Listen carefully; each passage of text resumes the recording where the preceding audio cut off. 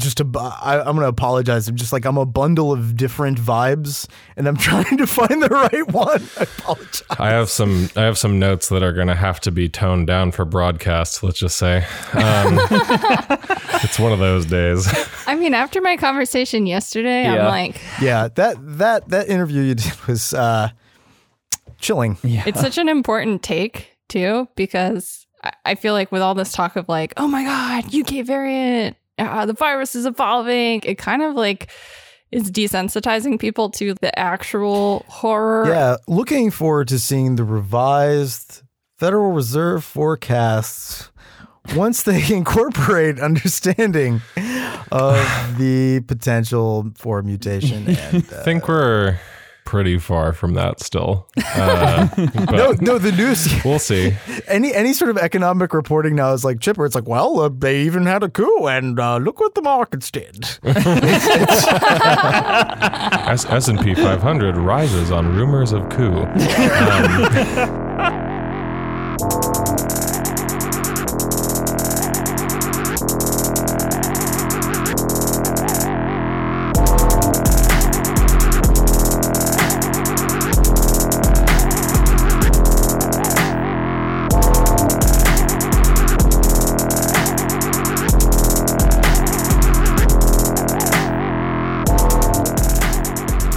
Welcome to the Death Panel. If you'd like to get extra episodes every week, please consider becoming a patron. Patreon.com/deathpanelpod. It helps support our work, and you get access to all of the bonus interviews and all the extra episodes that come out every Monday. So patreon.com/deathpanelpod. Plug aside, a lot has been happening this week. That would be... Yeah, there's a statement. Yeah. Many things are happening. So earlier this week, as everybody was talking about the Georgia runoff and the election certification and, you know, whether or not Mike Pence was going to be a tie-breaking vote for Trump to do a coup or whatever, there were a lot of really horrible things coming out about our latest failures to contain the coronavirus pandemic. Like, for example, you know, we're coming in at 3,900 plus deaths a day, multiple days in the past 10 days. Yep. That's a lot of people dying in a day. And we're now at the point, too, where it's people are even more explicitly than they have done implicitly in the past, saying like, no, we are turning this ambulance away. We are choosing much more clearly and explicitly that you will not live. Mm-hmm.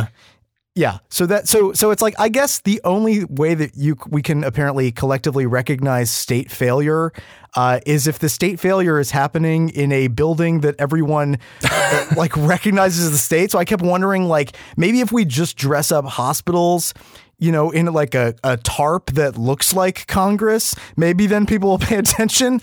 Yeah, like one of those bug bomb tents that you just put over a building, but it looks like the Capitol. Yeah, you're saying this is essentially actually not a public health issue, but an architectural issue that we just need more neoclassical architecture to solve the coronavirus pandemic, because if hospitals looked like neoclassical buildings, then everything would be fine. Yeah. Well, I mean, it's like if people have a problem seeing the state or seeing that like state failure is in fact everywhere, and that it actually like takes it literally now is like, oh, well, I guess, you know, there's an armed insurrection, so I guess we're in state failure territory now. It's like, nope, we were in state failure territory in about, what was it, March? Yeah.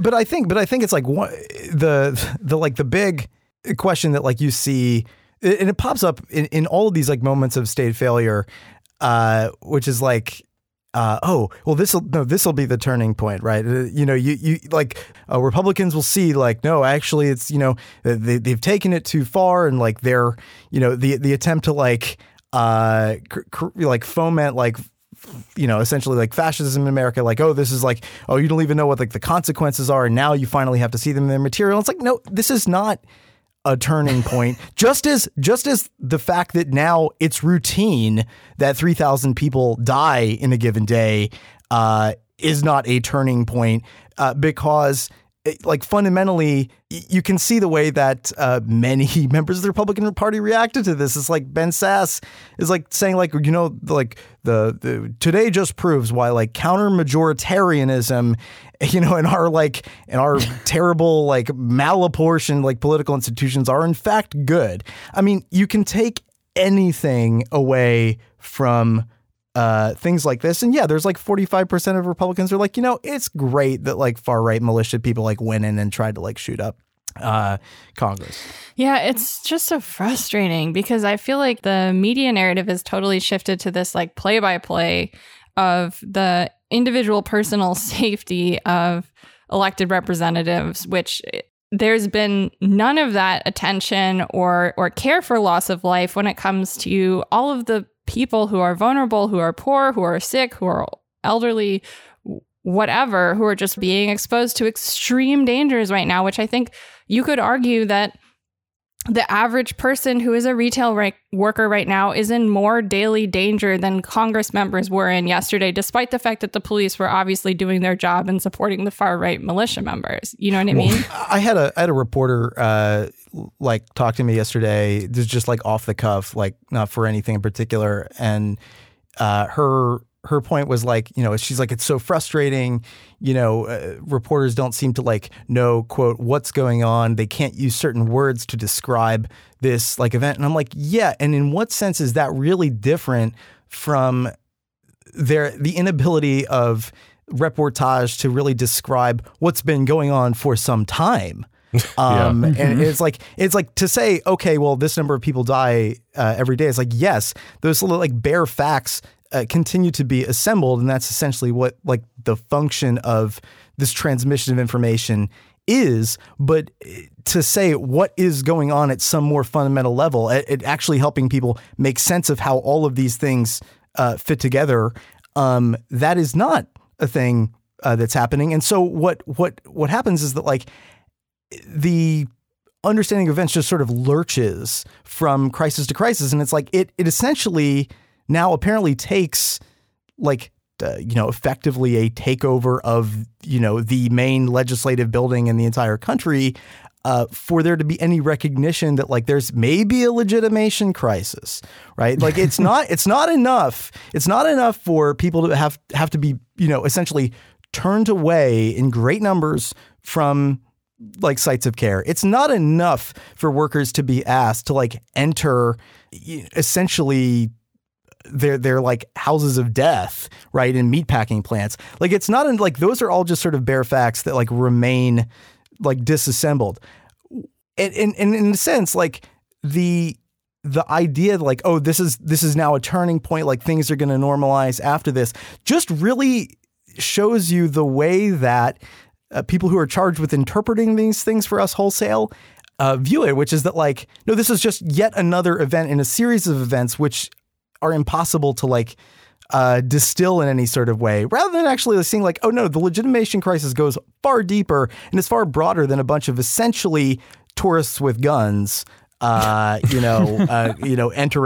the Capitol. So I guess my big concern ultimately is that, so, you know, I mean, this even happened on like a very weird, not weird, but a pretty indicative week in some ways, right? I mean, on fucking Tuesday, there was like the big Georgia Senate runoff elections with everyone, which a lot of people in general, like whatever, like pinned a lot of their hopes on.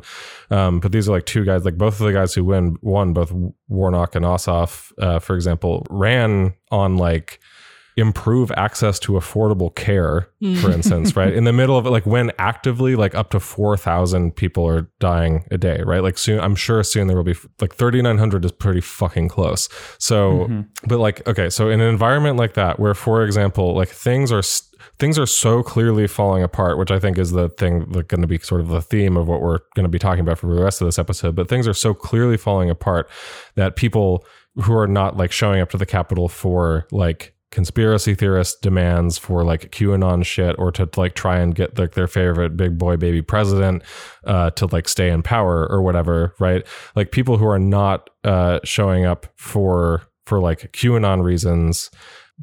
My concern is that the way that this is getting sort of integrated into the sort of like national understanding, right, is that like this type of action is by virtue almost of being done in the way that it did, being easily laughed off as this like bunch of nut jobs or whatever kind of way that like it gets rationalized by like people to make sure that like, oh yeah, we still believe in the power of the American state or whatever, right? That very easily gets leveraged as like that has a translative effect to whatever real important demands might be brought to Congress in the next like couple of years, right? Yeah. Like that if people get pissed off enough that that's something that happens for a good reason, They'll just make the analogy. it'll be laughed off as Well, yes. right. I mean, like, yeah, it's already. I just read an interview today with everyone's favorite David French, who's like, you know, of course, being sought after for his opinions on the virtues of federalism and the need for, you know, returning power to look, because, you know, we're so divided that the only solution is to further decentralize and reduce our capacity for central planning, which at a time where California is running out of oxygen, that's just that's what you want to do. So thank you to Governing Magazine. just super. Yeah. We need more there was a central fucking- planning now. Yeah, exactly. Desperately. There was a fucking story that like in the in like Northern California and is it the Bay Area, there were in Santa Clara. Yeah, in Santa Clara there were ambulances waiting up to 7 hours to put 7 patients in a hospital in from being an picked ambulance. up. That's insane. Well, it's important to remember too, like that these delays, that this triage pressure comes from a shortage of staff time as well, right? Yeah. Like people are at their breaking point. They are working and have been working crazy hours under horrific conditions since February. Right.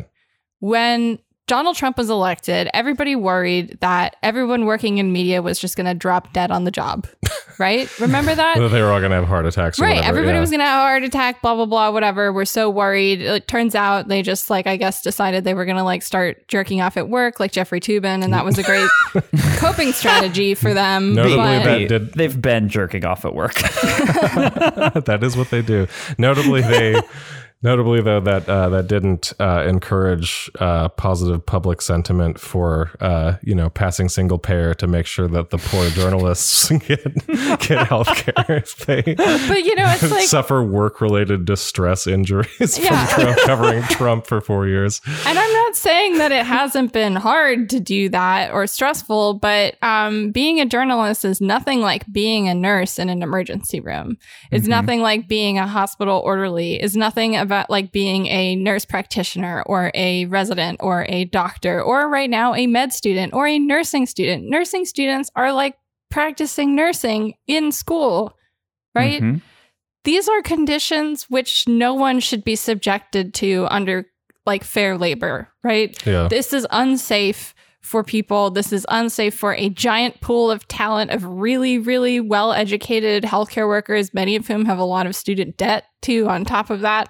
You know, why is it that we can't seem to like understand that this misallocation of resources, which is making the pandemic worse, right, could be simply fixed through coordination, communication, and a very And a little simple central commitment. planning. Yeah, a little commitment to planning, sharing, and prioritizing public health infrastructure. Yeah. It's not like we're asking for a very complicated shift in priorities here. It's really not. Well, it's also telling, like the situation in Santa Clara, neighboring counties have not yet experienced that level of stress on their systems, but they are quote unquote on guard for when this could occur. It's like, Austerity excuse brain. me, Yeah. like you're saying that neighboring counties have excess capacity that could maybe I continue to be impressed by the rhetorical flourishes or gymnastics, I guess, that allow people to like continue to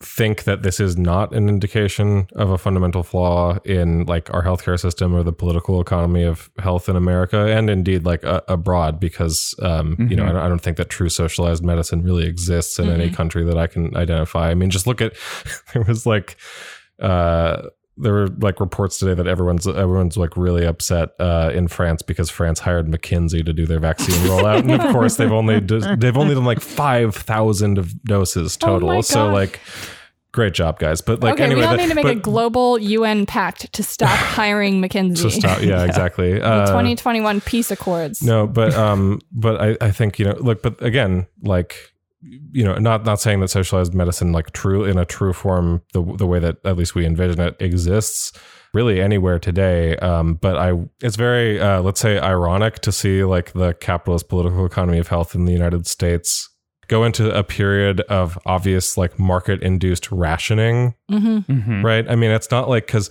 you know, you could say, oh, well, this is like, it's a profound crisis. You know, like no one expected, quote unquote, the systems to be so overburdened or supply chain issues with oxygen, this and that. And it's like, okay, but fundamentally, since this began, what have people been talking about? But like, flatten the curve, right? Which the whole idea of flatten the curve is like the idea of not overburdening hospitals. No one has been doing policy to do that. No one has like to actually flatten the curve. No one has been doing policy to give people like the material supports that they would need to survive this fucking pandemic. Our healthcare system is just like continuing to do its regular thing, which is just, you know, innovate. Continues to innovate. Innovate in terms of like how to innovates in the way how that to use profits basically. Yeah, but that selective pressure is applied on viruses, which then also innovate to become, you know, more dangerous to the general population, right? No, and that's the real irony of the socialized medicine or centralized planning applied to health is a death panel. What, you're going to start having decisions made where they're going to just say, you know, grandma doesn't deserve to live. Well, what the fuck is happening in California other than literal death panels, which are being released as directives from the governor saying, listen, you got to be really careful with how you use your oxygen because not everyone deserves the oxygen. Yeah. Because we don't have enough. What the fuck? Yeah. That's the death panel right there. Right, capitalism is the death. It's an obvious point, but capitalism is the death panel. And healthcare for profit is its chief architecture. Yeah. Not metaphorical. Important to note. Not at all metaphorical. Yeah, exactly. We're the death panel. We're the authority on death paneling in America. So trust us when we say. We're not explicit about this enough. Yeah, we're the certification agency. We provide the accreditation. If you want the seal of approval, you have to go through us. We should start issuing certifications, you know, like put up eligibility requirements on our website. Like, this is what you have to meet. These are the standards you have to meet of like true ghoulish neglect for human life in order to be considered a certified death panel, in which case you get access to, I don't know, like a demonstration program for Medicare at the federal level. It might take us a little too long to issue those certifications. I think there might be a backlog. And they might lead to rationing. So I don't know. It's going to be a nightmare. In a way, like, so yeah, from the beginning of this pandemic, the concern is that, we'll run out of hospital beds, as a lot of hospitals have, like ICU beds will run out of, like capacity to treat people. That obviously discounts, you know, one thing that I haven't seen a breakdown of, which I am sure is largely because this data, there's the state doesn't have an incentive to collect, this data exactly, as we'll talk about in a minute with getting into a deep dive on West Virginia. But like of COVID cases, for example, like I want to know what the actual insurance breakdown is, right? Like of like COVID cases and people who either get or sick with or die of COVID, like who's on Medicare or Medicaid, who are on like private insurance, who's like totally uninsured, who's like on a exchange plan. Cause like at the end of the day, it remains remarkable to me that, again, like someone like people like Ossoff or Warnock can like run on quote unquote like improving access to affordable care. Like literally how? Like we don't meaningfully have, if you think about like what that breakdown would show, right? Like we don't meaningfully have a coherent healthcare system actually in the United States. We have like a network. We have not even a network. We have a distributed clustering of companies. Some of those companies, like private companies, like for the most part, some of those private companies, employ healthcare workers and physicians, right? Others of those companies are financial institutions that we refer to as insurers, right? Who like handle payment for it. Like it's a complete mess, the complete lack of coordination, basically. Right. And that's a good point, Artie, because the way that our healthcare finance models are so segmented right now, if you had more data about where the proportion of COVID cases were falling in terms of healthcare coverage, right? If you're saying like, okay, well, 25% of deaths are people on Medicaid, 35% of deaths are people on Medicare and Medicaid. 10% of deaths are people on Medicare. 15, like this gives you a really interesting breakdown of what populations and what access to resources those various populations have, which populations and what resources are contributing to greater morbidity and mortality with COVID, right? And this is the ridiculous thing, because obviously, we can decide that we want to continue to treat health like a commodity and prescribe these arbitrary market controls to the allocation of health resources, right? And ultimately, what we're seeing throughout the course of this pandemic is that is an incredibly inefficient and mortally dangerous way of distributing resources. Correct. I think that's like objectively true all of the time in healthcare, but it's particularly visible at the moment, and I think this is a great time to sit down and have a serious discussion about what consolidation has done to healthcare in the United States, how something like an American NHS could be a really strong tool to combat the COVID-19 pandemic, but also to try and reduce some of these maybe disparities in COVID deaths, et cetera. But no, we're very busy talking about, making sure that Moderna retains the right to its intellectual property, right? Right, and it's I think the really nettlesome thing that is already emerging is that like, the conventional way of describing, or the way that people are made to like see what state failure is, it's like, oh, well, the state can, I guess, just finance or underwrite the sort of the private accumulation of wealth through the production of these vaccines. But when it comes to actually being able to combat the pandemic, it looks like the state is failing. And that's why you get idiots like Connor Friedersdorf saying like, oh, it's central planning is like the reason for this mess. It's like, no, it's the fact that public health in this particular system is, because we don't have a national health service or anything like it, it's hived off entirely institutionally from anything like individual medicine. Yeah. And so we have essentially all of these institutions trying to do the work of public health, but essentially operating within the framework of individual medicine. So it's the absence of central planning that's doing the work here. Exactly. Right. I mean, like we haven't even how to put, there was like the big news, for instance, earlier this week that Haven shut down, for example, which was the big collaboration between JP Morgan Chase, what's Warren Buffett's company called? Berkshire Hathaway. Berkshire Hathaway and Amazon, and all the news coverage is like, oh, I guess they failed to. They couldn't innovate hard enough. Yeah, I guess they couldn't innovate hard enough. They failed to innovate in healthcare. And a couple of things about that. One, one of the reasons we haven't even like really brought that up recently is like, obviously they were either going to fail or they were going to just become basically like another one of these kind of just like another entity in this morass of healthcare companies that we talk about all the time already. And two, like, of course they fucking failed because they were never really about like innovating in healthcare. They were about innovating in how low they could make their employer health coverage they provided and on top of it, like even you can this just shows you can lasso together fucking Chase and Amazon and Berkshire Hathaway, and even with these things which you like, no matter of capitalism, no matter what they thought about how their like economies of scale or whatever were going to function in terms of like disrupting the healthcare market, right?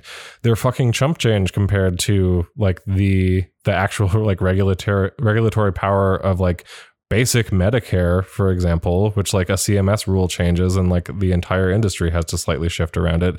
And that doesn't even, and currently, because we don't have Medicare for all in this country, like CMS only directly regulates, like they change a rule and it changes like, you know, what is it, like 30% or something? Like their rule Something changes that around make it so that about 30% of the total population ish, you know, like in order to like get reimbursed by Medicare, you have to like abide by these Medicare and Medicaid, you have to like abide by, you know, X and Y rule or whatever. And that like just that amount changes the entire industry. So like if you actually think about, yeah, again, like what we could do with coordinated power, what we could do with like actually having, I don't know, a single entity we can leverage, as opposed to saying like, oh, well, a lot of people are fucking dying. Who do we lobby? Do we lobby McKinsey? Do we lobby the public health department of our state? Do we lobby Blue Cross Blue Shield?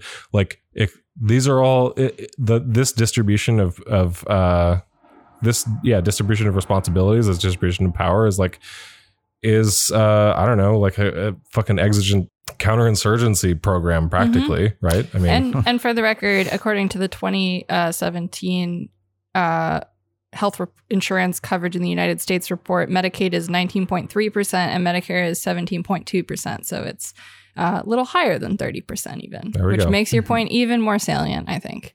And that is, I think, all of this sort of illustrates what's missed by just treating the sort of the most natural constituency for, say, Medicare for all. Not even talking about NHS at this point, but just let's just leave it at Medicare for all.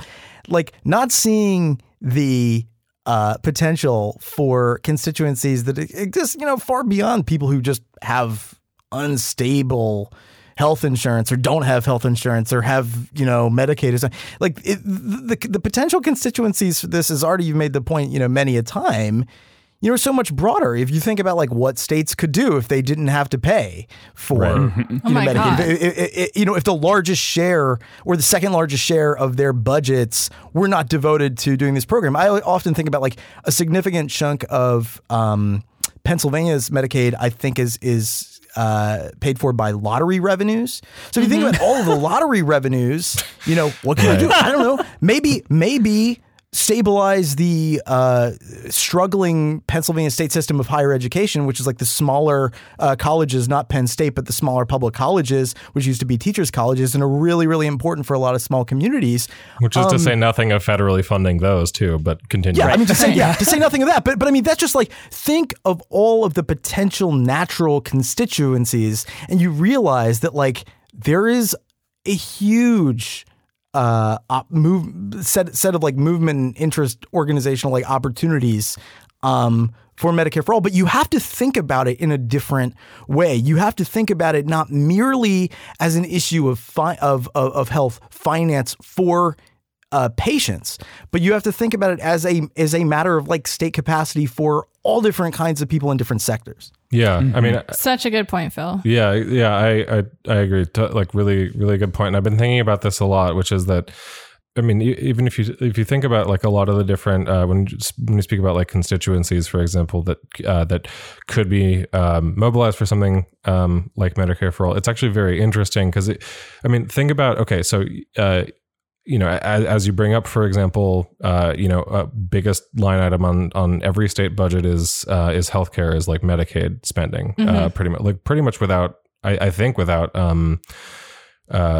exception, basically, right? It's a huge expense for states. So yes, since states can't deficit spend, for example, Medicare for all could like take Medicaid expenses off the table and essentially without really changing anything about how much like taxes are collected at the state level or whatever, then all of a sudden like you've freed up a huge amount of money on a state line item. But like beyond that too, if you just think about historically the way that like certain populations of people have been sort of taken care of, not really, like as I'll get into, not really, but like have been sort of like hived off. It does. I mean, I mentioned counterinsurgency earlier. It almost does like read like a counterinsurgency hit list. I mean, if you think about it, like, okay, Medicare, like we pass Medicare, we essentially remove the 65 and older constituency from the group of people who would be more likely to make a political demand for Medicare for all, for example. There's complications to that. Obviously, current Medicare doesn't cover long-term care, for example. And so because that falls to states and Medicaid, and it's still, and it's, and there are huge problems, right. Yeah. And there are huge problems with it too. And people are actively privatizing it, right. For Medicare Advantage plans, like all that which shit. is just further segmenting that population too. But so like, I mean, I want to get to that, but first I want to just say like, so if you think of Medicare, that hives off people who are 65 and older. The Biden plan, which is like 60 and older, like to lower the Medicare age to 60, would like hive off a segment of the population further. And it's like very funny because even like Hillary Clinton wanted to take it down to 55, right? But so then you have what else? Like you've got like the VA remove the armed forces from the political demand constituency. Smart idea. SSDI and SSI, you either remove the disabled from making the political demand, or you make it so difficult to get the benefits that many people literally die waiting to get them. And the most ridiculous thing about this, if you think about it as a way to demobilize people from asking for a socialized medicine system, or as a way to demobilize people from like asking for something like Medicare for all or an American NHS, is that like they don't even seem to like the current constituency of American power, like the current people who are in government don't even seem to understand the sort of like counterinsurgency value of these programs. I mean, why would you want to cut VA spending threadbare after spending decades training guys to be fucking kill guys in Iraq and Afghanistan, and like how to attach fucking like car batteries to people's nipples, right? I mean, like, it's the idea of population maintenance. But you gotta give those guys health care. We don't care about veterans in the United States. They care about giving veterans the bare minimum required in order to keep them from becoming a politically motivated, active, vocal constituency for their own rights. Well, and that's what happens. But this is the thing. And so like even like you cut down the budget of like the VA, and you make it like really, you like make it so that there are a ton of like there are huge structural problems with it. You constantly are fear mongering about Medicare, of the Medicare trust fund, quote unquote, going bankrupt, even though Congress can just write a fucking check practically and say like, okay, good, we're good. This funding is there, right? Like all of these things. It's sometimes I just wonder like how, okay, like. All of these programs, all the things that do, again, you know, catch these populations of, are intended to quote unquote catch, you know, significant portions at least of these populations who you might be worried would politically agitate for something like socialized medicine, right? Who you might be worried would form a coalition. And then you have an event like the coronavirus crisis happen where almost 4,000 people are fucking dying every single fucking day. Like, how do you not even realize that, like, I don't know, maybe you should be really worried about what the fuck happens if you don't pass Medicare for all, right? You know what's a research question that I would like to see answered is if someone could look at, you know, this isn't going to happen for a while because it's going to take time for this information to come to light. But, you know, 2 years from now, when we start having data on the percentage of coverage in the population for 2020, 2021, 2022, probably, it would be interesting to see how that percentage shifted after COVID, right? Like if 56% of the population pre-COVID was on private insurance and you've got 19% of the population on Medicare, the way that deaths are being apportioned right now, I bet you would probably see a shift in that balance, right? Because you're going to see the efficacy of these coverage areas in the health outcomes of those populations, right? And I would be very curious to see over a number of years how this actually changes the market landscape, right? And it shows to me now that we have the unique opportunity for intervention to give people coverage so that they can have health outcomes commiserate to their like rights as human beings to survive. And this is the thing, is like, this is not, you know, you can actually deal with this episode or this instance of state failure, without have to like, wring your hands about like political culture, do any of the sort of, nominal like pundit brain like things like worry about like, identity. Like, no, like this is actually this is from a sort of functional like institutional perspective, this is relatively easy.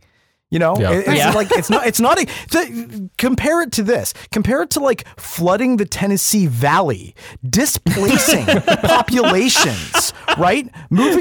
Forcibly moving them off of their land with eminent domain, and then filling in the valley for the TVA. I mean, this is like, it is the equivalent of just like, we are now going to, what is it? Alleviate all of this worry from your mind. Phil, we do these things not because they are easy, but because they are hard. We don't not do things because they're not easy, but not because they're not hard. Wow, I can't believe you got there on the first try. Yeah, it's almost like it's as easy as, just cutting everybody a $2,000 check. Look, it isn't like something we wouldn't rather not do, but it's closer to something we can't not do if we wouldn't together care as much about not doing it together. Oh my God. And that's the American way. Yeah. Can you please put me on NPR? Can I be an NPR commentator now? Yeah. I feel like that needs to go on a hat. You just aced your exam, Phil. Yeah. I think you graduate directly from NPR to CNN, I think. Speaking of the American way, though, can we please talk about West Virginia? Yeah, I was just going to say, oh my God. It seems to me that there are just, certain places in the United States, like West Virginia, that are more American than the rest. Culturally speaking, there's been a process of just writing off the entire population of that state as dispensable. The land and the people have been marked for extraction.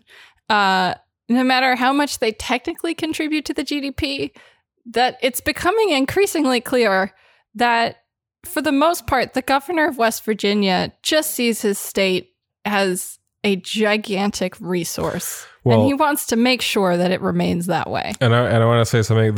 So what we're about to talk about has been in West Virginia local news since August, September, like July-ish, since like the end of the summer and into the fall. And so in a way, what we're about to talk about, I think personally, I see this as like a microcosm of like every fucking problem that we have seen in the coronavirus crisis and the response in the United States, really. But before we get into it, basically, I do want to say, like, basically, we are coming late to this, and I know that this is happening. This is definitely similar things are happening in other states, but I think this is like a really good example of the kind of thing at a smaller, at a local level in the subnational governments that is happening in the U.S. right now.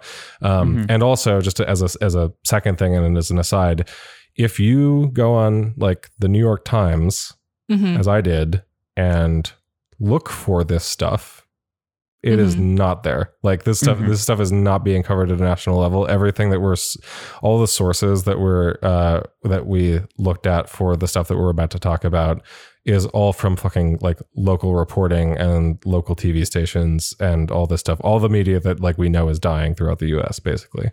Yeah, I mean, what is going on right now in the state of West Virginia is just it's like a template. You've just got all of the factors. So Governor Jim Justice and other state officials, as COVID czars, et cetera, have decided to, starting in August, they started releasing their own map, which was based off of a Harvard map. So it gave it sort of this veneer of official, it gave it an official look, except for if you compare the Harvard map and the West Virginia map at any one time, they do not match up. They took this like mapping and reporting schema, right? A tool that was essentially developed with the intention of making something that, again, could be like used across states or whatever. It could be used in a pretty broad context to get an actual picture of like how common transmission was like place by place, right? But instead of actually just using it, they just like changed variables all over the place, basically. And they changed the parameters. Yeah. The crucial issue is that they changed both the minimum and maximum thresholds for allowing certain things to be opened and closed, these cutoffs of if we hit X percentage, schools need to be closed. If we hit X percentage, indoor dining needs to be closed. So they changed those thresholds. And in conjunction with that, they also changed the way that they were counting the positivity rate. So they've changed both aspects of determining safety for the state, Right. county by county. Essentially, they've kept the graphic design of the Harvard model and thrown out everything else. Right. And I mean, one of the problems is that, you know, again, back to this issue of like, it's not, the problem is not central planning, but a lack of central planning. From state to state, every state is using different ways of counting, right? There is no consistent way for saying, you know, New York is at X positivity rate and West Virginia is at X positivity rate. Well, it's likely that they're using different standards, right? West Virginia is a state which is currently basically getting their positivity percentage as the percent of positive tests out of the total number of tests taken, right? And that ultimately presents a lower number than if they were trying to get the percentage of positive cases in the total population, right? So someone could take multiple tests in a week and they could test negative 5 times in 1 week. And another person could take 1 test a week and test positive, let's say. That person's positive test would be weighted against the other 5 negative tests. And that's the way that West Virginia is counting. It is weighing the total number of positives versus the total number of negatives, which again, if you're getting tested multiple times a week, as some people are, there were county officials who even bragged about it, who are quoted in articles being like, I don't care what I have to do to get schools open. I'll get tested 3 times a week. Well, yeah. And they're sharing stuff on Facebook saying like, go get tested if you're not symptomatic, or like if you don't think that you have it, go get tested to make sure that we can like drive the case percentage down. Right. So they've intentionally people changed. To game the system, basically. They've changed their metrics into one of the most arbitrary ways of formulating this data possible. And then they're setting benchmarks, which are, again, different from the public health recommendations. And I would also just say, like, this isn't a really egregious case of this, but scratch the surface, which I've been looking for, reporting on this across a bunch of different like local contexts, and there's not that much. But you scratch the surface of any sort of like local plan and these color coded, smart looking documents, you will see a profound amount of arbitrariness. And to the extent that there's any sort of meaning behind some of these metrics, it follows the classic, like, I don't know, sometimes people call it Goodhart's law, which is that like once everybody recognizes that it's a number as a target, it ceases to be a meaningful reflection of the thing it's trying to measure. And it's like and that's happening in West Virginia and then some, because then it's just like, well, at some point it's almost as if everyone recognizes that no one's really paying attention and no one really, and there's just like a lack of real meaningful caring about this, which, that's sort of the disturbing aspect of it. It's almost like knowing, like they don't care. It's almost like they don't care that people know that it's just made up. I mean, they're just presenting the rosy picture, which people are hoping for. Well, I mean, like West Virginia politicians, like state and local politicians, have been explicit, especially, and the governor has been explicit that like these decisions, these tweaks to the formula were made in order to get things like schools and sports reopen as quickly as possible.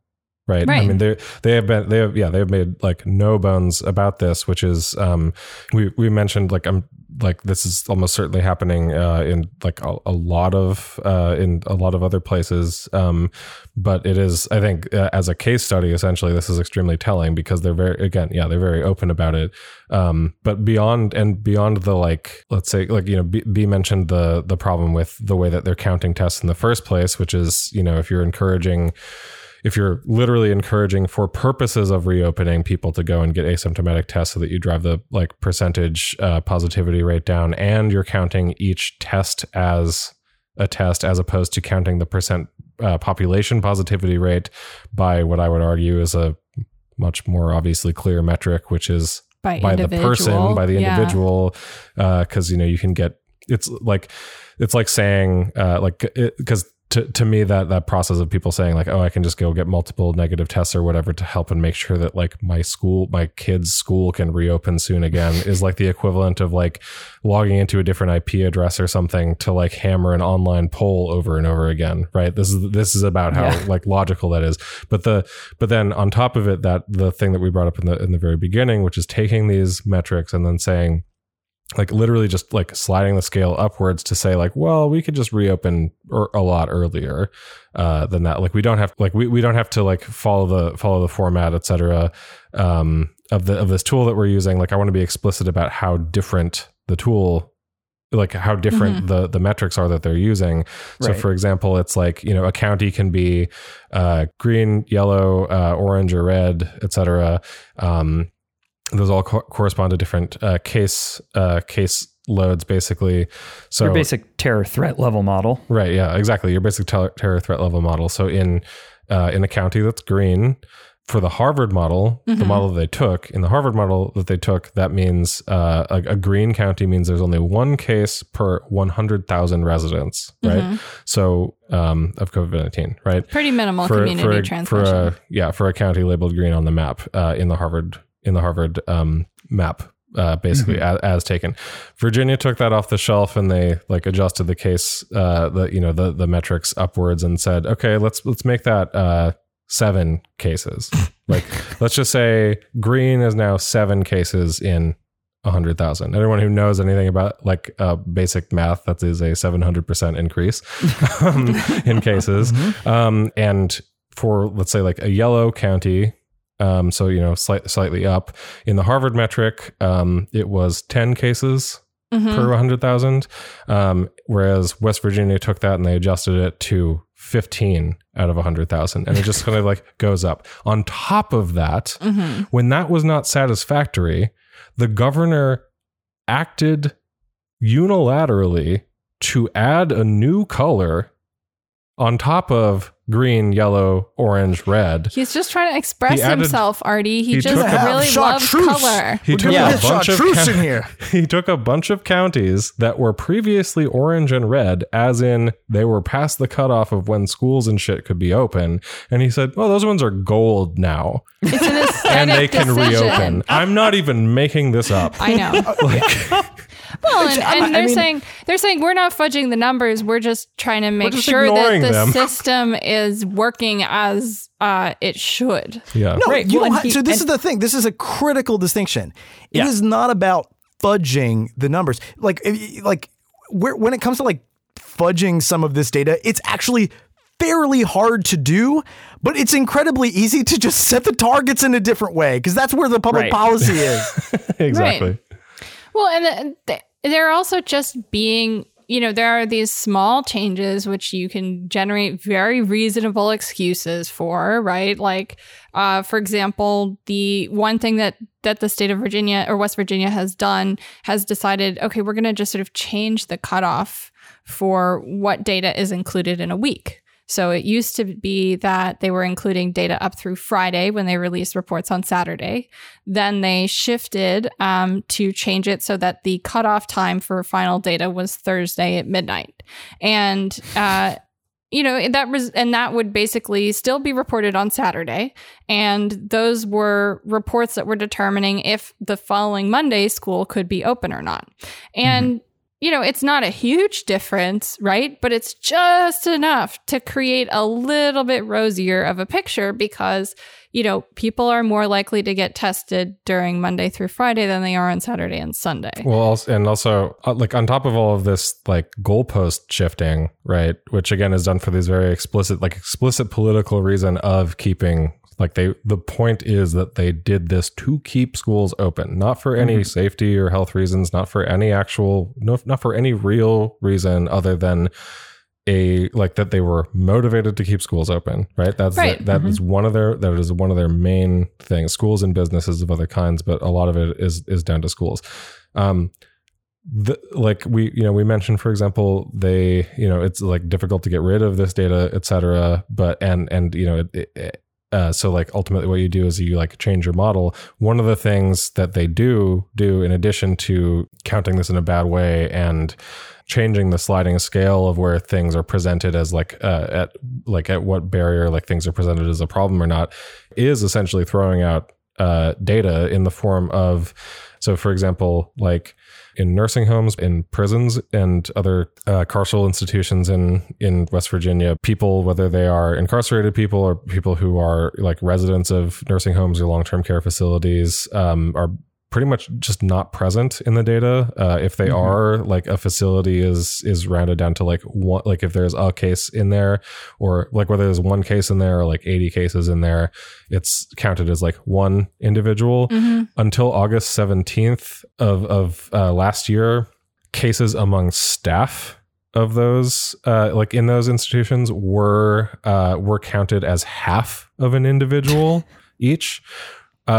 Just like, again, for no reason given other than they said these people are quote unquote not part of the community, and they were saying that not only of like the staff, which is patently absurd, but also saying that of, again, people who are incarcerated, which if you've listened to like us talk about like the paper Incarceration and Its Disseminations, about how prisons and other carceral institutions like literally are drivers of spread in communities. And if also generally you're just a fucking human being who thinks it's ridiculous to like, it is disgusting to me to say like, okay, those people are not part of the community.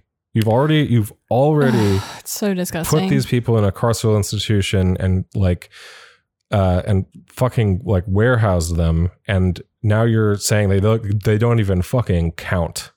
Right? I mean, this like is they don't perhaps, show up in your numbers because they're not the community, whatever the fuck that means. Maybe one of the most glaring examples of the sort of fantasy logic of COVID statistics right now. It's like what Phil's saying. It's not that it's like, oh my God, they're reporting fake numbers that they're making up. Right. It's like with polling, right? The data is showing one thing, right? And it's showing that because of the way it's being framed, collected, presented, right? It's important to understand that numbers are not inherently apolitical.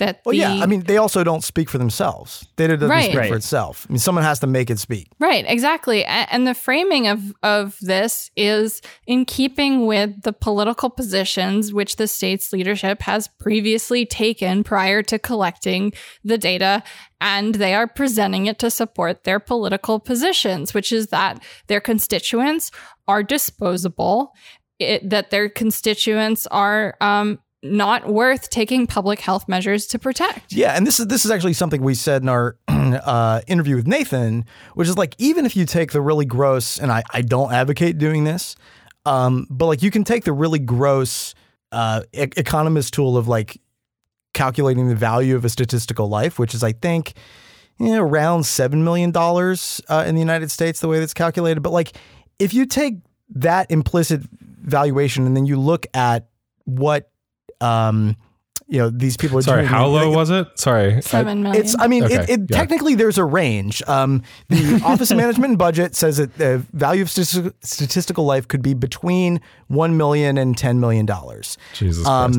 And yeah, there's a whole bunch of debates, like, should you adjust it for age? Should older people be worth less? Blah, blah, blah. But I mean, so I don't advocate doing that necessarily, but, but if you look at what the amount of death people are willing to, or public officials are willing to tolerate, their implicit valuation of human life is actually quite a good deal lower.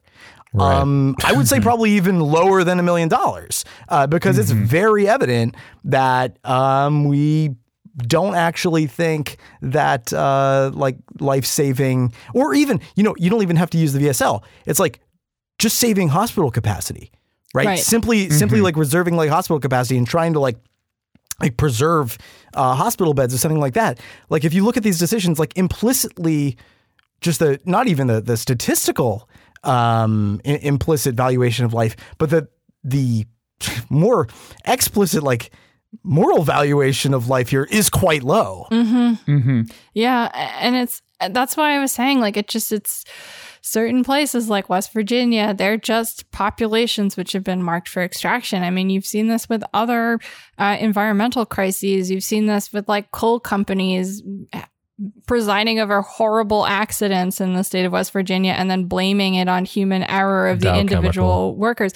Or you have DuPont, poisoning people with Teflon, poisoning their air, their water, their animals, their children, and, you know, spending more money to cover it up on like legal fees than they're going to ever spend on medical monitoring.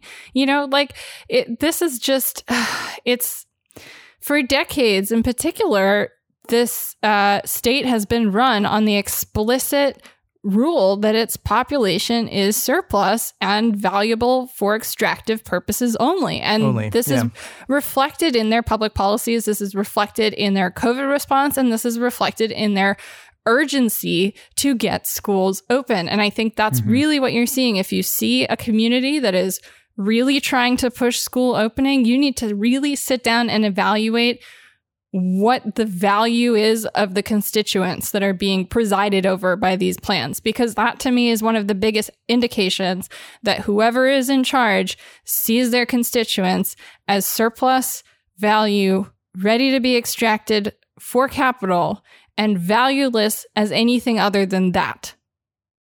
I mean, I think it's, though, I don't mean for us to be having this conversation in a way to like just eternally bum people out and be like, we are all doomed. I think this is actually like important to have as a conversation because, Artie, as you were saying earlier, like there is really urgent action needed, right? So talking about some of these decisions that are being made, some of the way these policies are being implemented in these states like West Virginia, where you have pretty textbook examples of what not to do, right?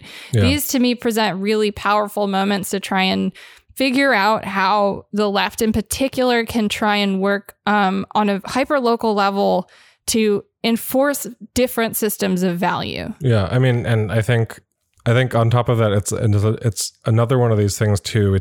I feel like I keep bringing up really frequently how the real big bottom line to like keep drawing from everything that you see about the COVID crisis is that like this is always how it was going to be. It was always how it was going to be, especially in the United States, like because this is how this is how our like structures of power under neoliberalism operate. And it is extremely instructive to see, like, I'll just give another example, like to see how in order to again, like maintain that in order to whether it's like, I don't know, like reassure people or just literally keep everything like open running. You literally see people in the open during this crisis doing things that amount to quite literally lying about like whether there are cases or not, or or at the very least lying about what those cases mean. Actually, I'll give two examples. One is that I guess in September, I think it was Monroe County in West Virginia was downgraded, not because the numbers were showing lower, like it was downgraded from, I think, red to orange or orange to yellow or something. Like orange to yellow, not because the actual case numbers were showing that, but because a state official said, well, it's trending better, so let's just go ahead and downgrade it now, which means, again, I love to make public health decisions based on trend forecasting. That means you reopen stuff, which means even if you were, by having stuff closed, having a benefit, right, you undo that benefit. The other thing is, speaking of nursing homes and carceral institutions as places where they count them as congregate facilities and thus not quote unquote part of the community. West Virginia University, literally what they started instituting when they reopened classes for the fall semester, right? What they started instituting was a policy whereby if a student tested positive for COVID, they were literally incentivized to move into a dorm building, what they then could count as a congregate living facility for the purposes of the state, like incentivized to move into a place where a bunch of other students who were active COVID cases were kept with the explicit goal of having, in this one article, which again is from September, so I don't know how bad this got later, but of having, for example, at that time in September, they had 80 students in one building, which were counted for the purposes of the state as one COVID case, one single case. Like these are this is not hair splitting. Again, the fucking gymnastics that people will go through to protect this. Can I read a quote from an official about this? They said, quote, "We have a population with students who come into a county and all of a sudden that county is flooded maybe with positives. And that county is skewed or biased in a way that hurts the county's ability to go to school or play sports or whatever they may do." It's listen, Oh my if God. there's rain outside, it is biased to say there's 100% chance of rain. It may or may not be raining in a few minutes. Yeah, it could be acid raining down from the sky. Right, that rain He said it, quote, came from hurts somewhere them. else. It, quote, hurts them. So we've been trying to figure out what is fair. Yeah. Don't tell me it's raining. Piss on my leg. Yeah. Anyway. Well, no, and this is the thing is like, why do you think there is such a push for West Virginia schools to stay open? Right? Yeah. Why do teachers need to so urgently go back to work? No one cares about the people's lives who are being put in danger, who is in charge of making these decisions. They only care about the economy. Like already in this population in West Virginia, because of all the other capitalist extractive processes that this population has been exposed to, like from the coal industry or from the chemical industry, as we were just saying, like you already have people who have been poisoned in their homes, in the air, in the water. There are higher rates of chronic conditions in the state of West Virginia than areas that are less polluted. And we're just going to take this population that we already have like completely abandoned from a public health perspective. Just a huge concentration of capitalism's victims, and basically. just expose them to the virus. And for what? Like, honestly, for what? For profit. This is actually a question. That's So it. when you say that they care about the economy, I mean, there's multiple theys, okay? And there's multiple senses in which that is happening. So like on the one hand, there are, firms and they genuinely want, economic activity. They want purchasing and so on. But actually with the schools thing, it's interesting because there is, indirectly because you have more parents staying home. There's, you have the ability to maybe be insulated from having to go back to work, especially if there are some sort of benefits there. But then there's also a sense in which like public officials, they care about the economy in more than one concrete sense. I think there's also a sense in which like they care about the economy as a sort of totemic object, right? Mm-hmm. Because at the end of the day, it's not merely stay-at-home orders and so on that like affect public behavior. It's the spread of the virus ends up affecting public behavior. And so to say that like, we're trying to like all of the plans from the very beginning were like getting West Virginia back on track and like getting, this state like back on track, and like bringing back economic productivity. It's like there is a sense in which like the economy is like for these officials, like for Jim Justice is also a sublime object. Oh, for sure.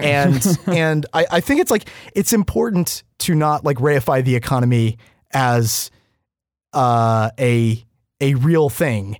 But it is in part, I think if you look at the way that these sort of decisions are taken, there's a symbolic repertoire here that's implicated as well. I mean, what is the economy at the end of the day but just like a norm, right? I mean, I think you're totally right, Phil. And it's like, I do think though that schools in particular are a really good and inspiring ground just in terms of idea generating like where we can actually have an impact here, because we're not talking about all of this horrible shit because we want you to be depressed. Like we're talking about this because this is what's going on around us, and we need to acknowledge that these are the problems that we have to work together as a community as a decentralized community all across the United States and the world, frankly, to try and figure out interventions to try and reassert a system of value that maybe saves some lives. Well, it's and in the immediate,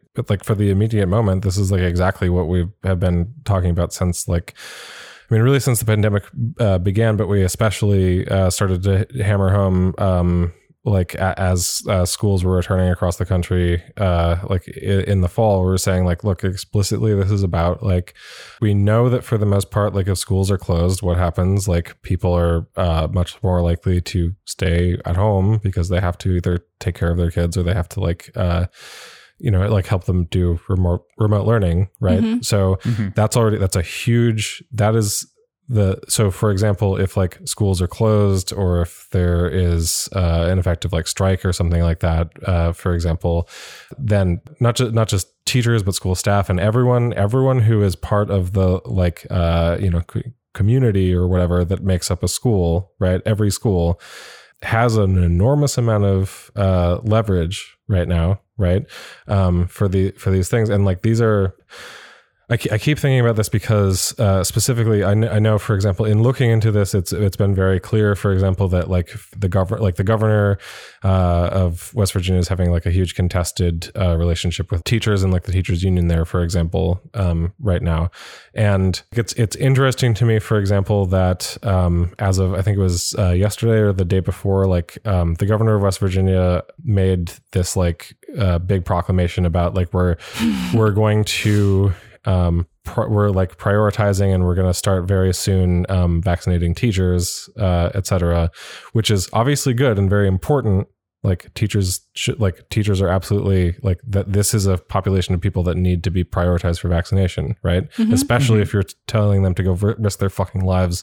Especially if they're working with young children too, who won't wear masks. But I want to mention, for example, the vaccines are very important. The vaccines are they seem by the data that is available remarkably safe and effective, right? Mm-hmm. Mm-hmm. However, while we know that they seem to really help in stopping people from getting extremely ill, right? We do not know if they stop people from transmitting. Here's the thing. If West Virginia vaccinates all of its teachers, we do not know if the vaccine prevents asymptomatic spread of COVID. So you are not going to lose the community spread vector of school openings, right? Of all these children's mixing, of teachers coming back to their household. Even if you vaccinate all the teachers, get their families the school sick. Should still be closed. We don't have any evidence right now that the vaccine does anything other than protect from severe disease. For the individual vaccinated, yes. Protecting from severe disease is super important. Everyone who can get vaccinated needs to. My conversation with virologist Paul Benash yesterday is a really good example of what we are facing in the coming months. I'm going to be very clear. This is going to be an unpopular opinion, but I do not give a shit. And I when I was talking to Dr. Benash yesterday, I said, what do you think about school reopenings? And there is, no safe way in our current context to open schools. There is no safe reopening plan at all that I have seen on the table that is safe with our current level of viral spread. And as Dr. Benash pointed out, we kind of have a problem where we have created the perfect environment for the virus to evolve, for the virus to maybe become resistant to the vaccine before we have rolled it out all the way. And that sounds scary, but we also have the tools to stop it. Yeah. Teachers have the power to put their foot down. Dr. Benash told me yesterday, we have to stomp this virus out. This is someone who has been working on viruses for a long time, who has been making monoclonal antibody therapies for COVID, who dropped his very important HIV/AIDS research to work on trying to save us. And there are thousands of scientists like him all over the country and all over the world who have done the same thing. And what we are doing right now is undermining that hard work. But you know what? I'm pretty convinced. I think teachers have a huge role to play here. I think teachers are who can help stomp this out. I think we need to see people refusing to go to work. They need to say, you know what? Show me evidence that I'm not going to become asymptomatically infected and return to my family? Show me real evidence, because we can't have that yet. We don't know. And we won't know for a while because we are still studying these vaccines. This is a dangerous pandemic that could become endemic.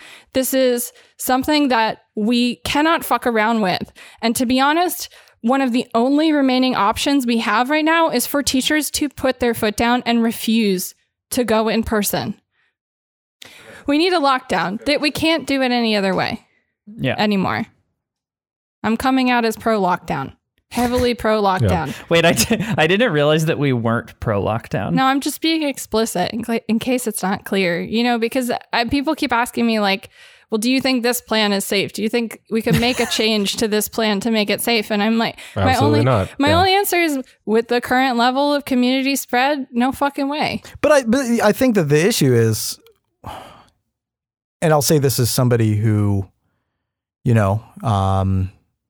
is being asked to go back in a classroom, in a few weeks. I think the thing that is happening is that what people are saying is safety is in fact a different way of referring to risk tolerance, right? The goalpost is being moved.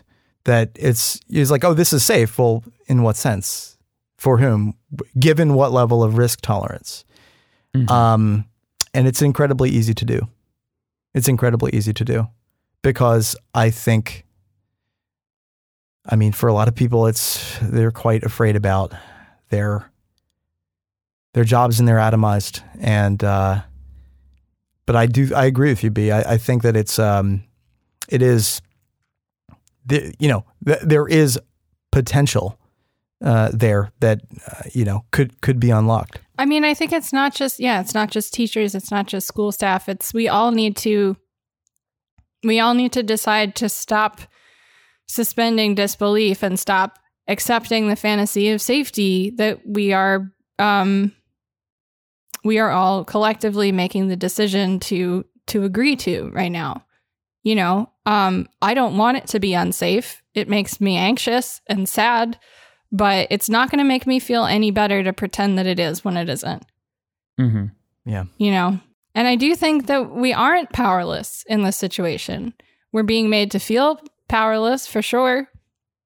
But tangibly speaking, I don't think we are at the end of the day. Well, but this is why again, lying about the data and what it actually looks like in terms of the spread of the virus is such a effective demobilizing tool, because you not only are people being made to feel like they have to fucking stand up for themselves, they're also being told that they have to call out a lie in order to even be able to stand up for themselves. And then they have to, and then they have to contend not only with people who are in power, but they have to contend with people who believe in the lie of the limited spread, for example, in this instance, in this particular state.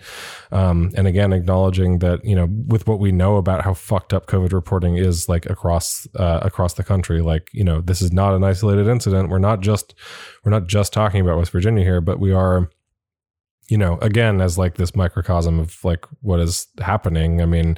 Look, here's what I'm saying. I'll just give one last, even more targeted, extremely small scale example. B and I watched Abby Cardis and Justin Feldman, who have been on the show, who, if for instance, some of the conversation about schools has been interesting to you on this show, make sure you become a patron and listen to that episode that we did with them most recently, which is called Everybody Loves School Reopenings, which is about how everyone is just lying about anyone who says the data doesn't support that schools are a kids bad can't place. Get COVID. It's just fucking lying, because it's not true.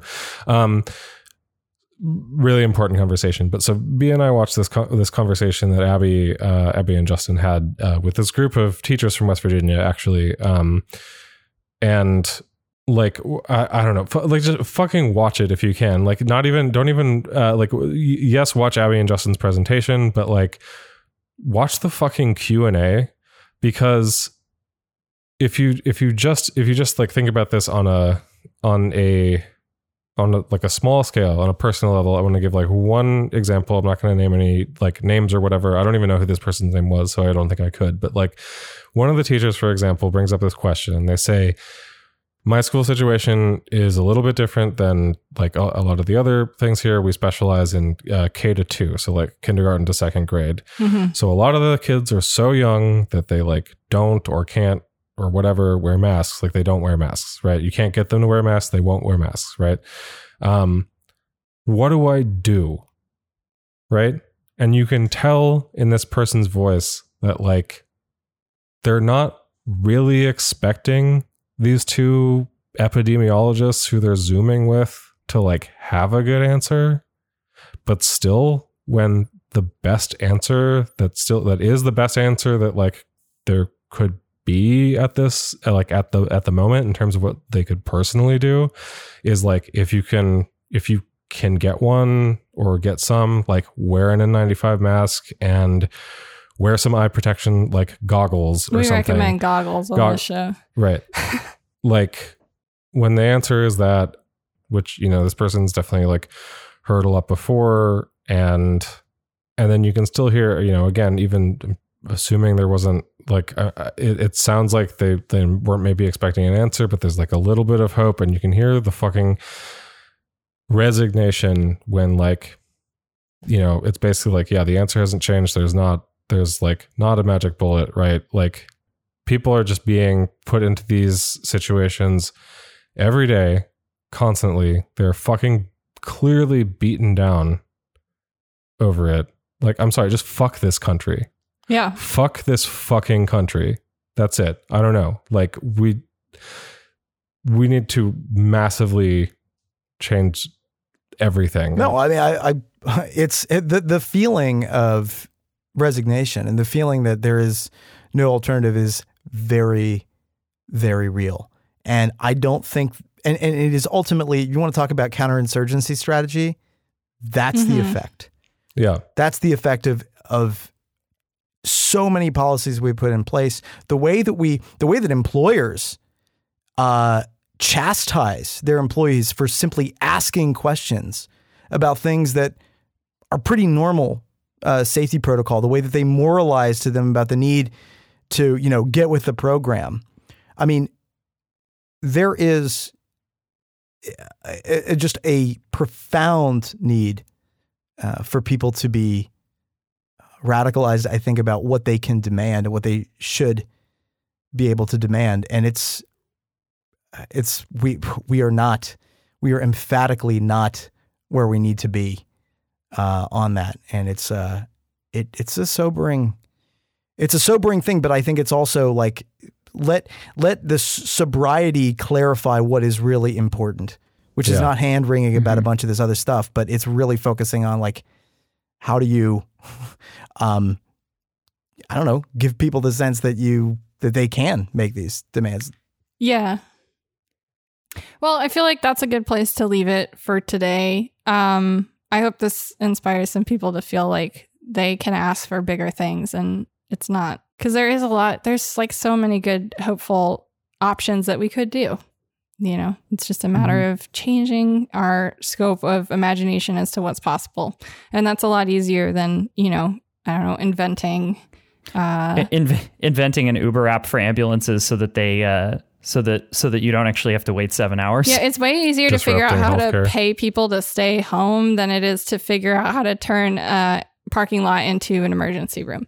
So I think we should be going for those targeted solutions which produce results rather than investing and subsidizing the tent industry. Right?